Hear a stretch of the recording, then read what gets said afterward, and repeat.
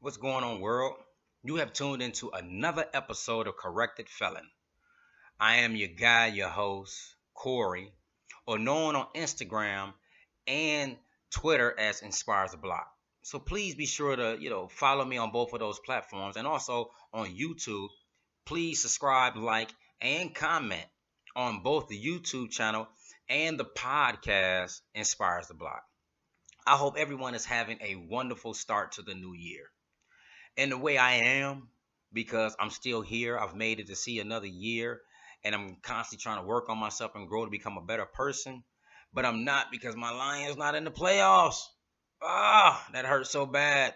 It's the second year in a row, and I thought we had a great shot at it, but we didn't. But I still support them.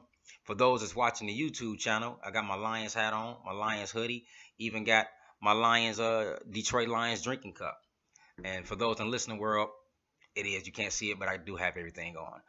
And once again, I just want to salute everybody that's have been supporting me on these platforms and understanding what I'm trying to put out there, the message that we live in a world where there's a multitude of people, millions of people that have been convicted of a felony, but who wants to make a major impact in this world, but there are so many restraints against convicted felons, and it is my hope and prayer that I can provide some inspiration and information so that we won't be continuing to be judged by something that we did in the past or the mistake that we made presently. Because a lot of us desire change, and one of the things that is helping produce change is us. We have to be accountable for our actions.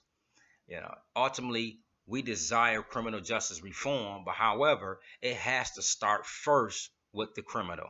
I will never uh, sidetrack that or think otherwise. And if we get any help from the federal government, then that's just an added bonus. And so, what I want to do is, last episode, I talked about the First Step Act.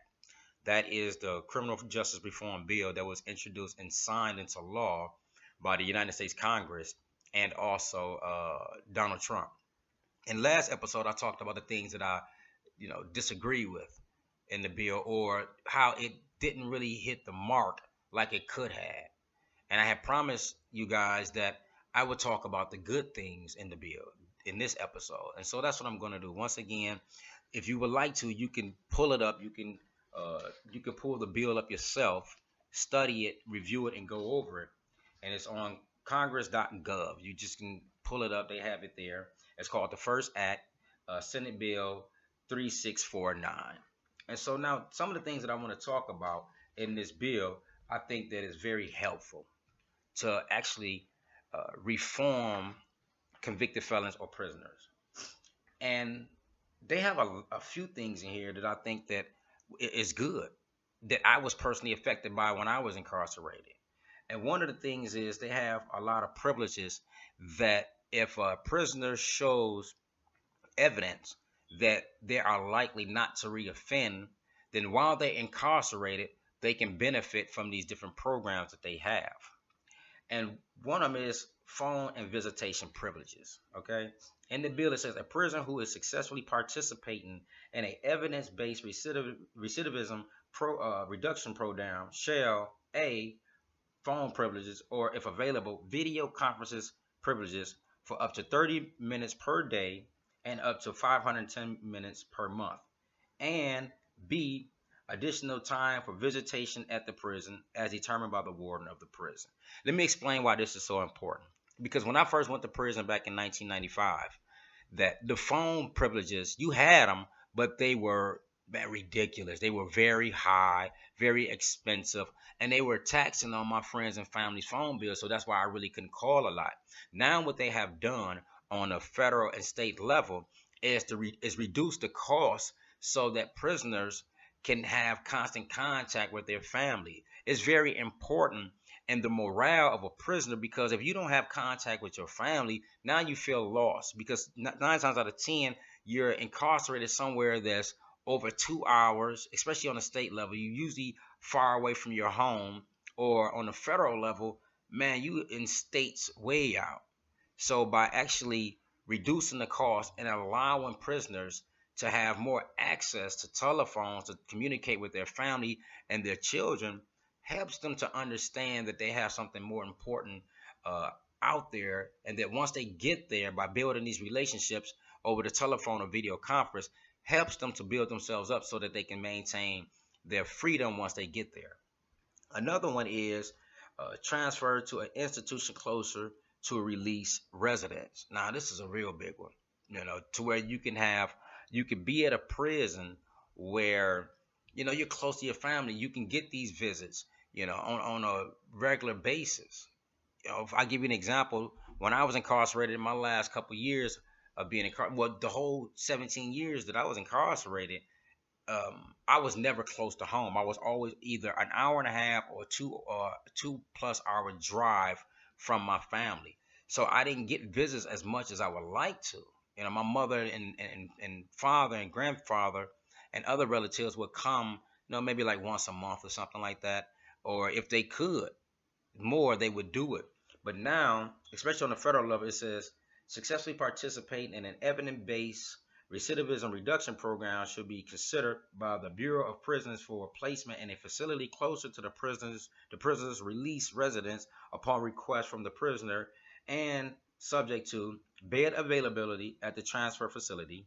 That's A. B. The prisoner's security designation. And C. The recommendation from the warden of the prison at which the prison is incarcerated at the time of making the request. So if a prisoner has access to be closer to home, then they can make these requests, and then they can have more access to their family, seeing their children, hugging their mother, and things like that. So this is another good aspect of the bill. Another one that I really love is time credits. Now, in the Michigan Department of Corrections, they don't have that. They do have it for people that were incarcerated, if I'm not mistaken, before 1998. And I was one of those individuals that fell up under the time credits. And now, in the Michigan Department of Corrections, if you go to prison right now, if they sentence you to 10 years, you have to do 10 years. It's just that. It's just a flat time that you have to do. And after that, then you are eligible for parole. But what they have now, especially on the federal level, is the time credits. It says, A, in general, a prisoner, except for ineligible prisoners under paragraph D, those really for violent offenders, who successfully complete evidence-based reduction recidivism programming or productive activities shall earn time credits as follows.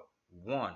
A person shall earn 10 days of time credit for every 30 days of successful participation in evidence-based recidivism reduction program or productive activities. What this is saying is that if they are participating in activities that's going to help them stay out and also with good behavior, for every 30 days that they do in prison, they get 10 days taken off.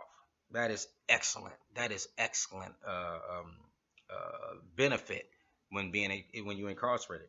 It says a person determined by the Bureau of Prisons to be at a minimum or low risk for recidivating, who over 2 consecutive assessments has not increased their risk of recidivism, shall earn an additional 5 days of time credit for every 30 days of successful participation in evidence-based recidivism reduction program or productive activities. Meaning this here, they can add another 5 days to the 10 days that they're getting off for every 30 days that they do without any problems or participating in these programs that they have available. So that's a very good thing, that now on a federal level, they can earn good time, as we call it, back in Michigan and Michigan Department of Corrections. And so this will help reduce the prison population if prisoners are participating in these activities and not getting in any kind of trouble. So these are real good things. But there's one thing that I also want to talk about, and you probably heard me read it a lot, where it talks about participation in evidence-based recidivism reduction program or productive activities. Now, let me give you their definition on what they mean by that. Now, it says definitions. Evidence-based recidivism reduce program. And this is how they define these things to determine it. It says a prisoner has shown evidence to reduce recidivism or is based on research indicating that it is likely to be effective in reducing recidivism. B is designed to help prisoners succeed in their communities upon release from prison. And C may include social learning and communication, interpersonal anti-bullying, rejection response, and other life skills. And they go to list some things that they think that is evidence-based that will help a prisoner not reoffend, which is family relationship building, structured parent-child interaction, and parenting skills. Now, this will help with the visitation things. These programs that they get involved with, as long as you can have a relationship with your family, they feel like these are the things that will help a prisoner likely to not reoffend. It says classes on morals or ethics, academic classes, cognitive behavior treatment, mentoring, substance abuse treatment, vocational training, faith-based classes or services, civic engagement, community classes, a prison job, including through a prison work program, victim impact classes, or other restorative justice programs, and trauma counseling and trauma-informed support groups. So these are the things that they've come up with that I believe are actually good in the bill. That actually are really, really good in the bill. And even though I feel as a whole it still missed the mark on a lot of things, these are the good things that stuck out to me when it comes to criminal justice reform. Now, it's called the first step. I was having a conversation with a friend last night, my friend Dyson, good friend. I've been knowing for about 18 years, who I've did time with, and he's still incarcerated. He served over 25 years now, and he's doing a life without parole sentence.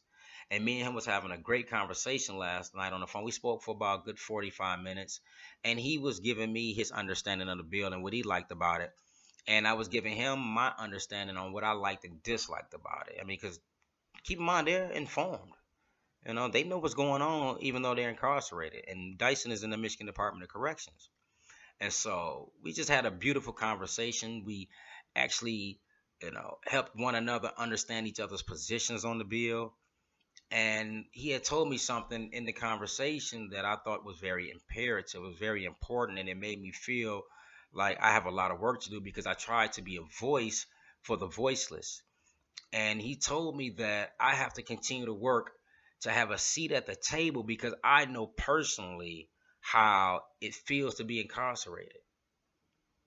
Now, which I do. I did 17 years. I've been home over 6. And I know what it's like. I understand that if given that opportunity, you can make a successful transition from a criminal lifestyle to more of a productive citizen lifestyle. And I believe also, too, that this shouldn't just be based on non-violent offenders.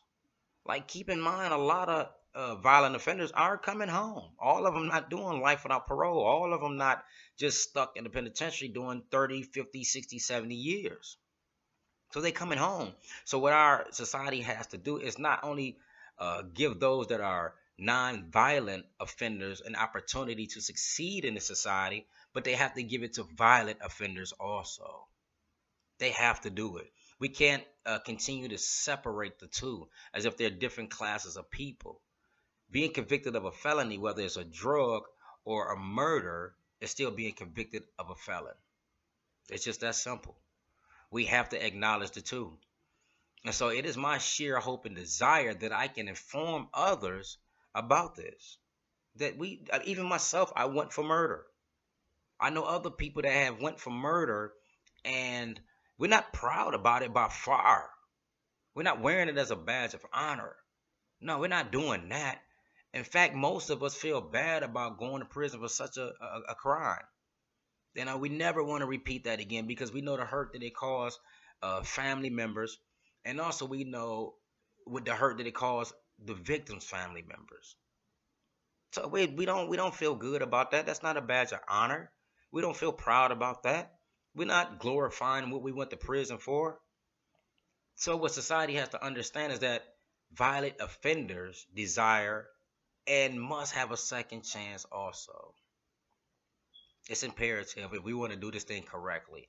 If we really want criminal justice reform, then we have to stop classifying felons in different categories as if one is deserving of the other of the restorative rights and another one and the other one is not. Just like even in Florida, even though they restored the voting rights of convicted felons, they didn't restore them for violent offenders.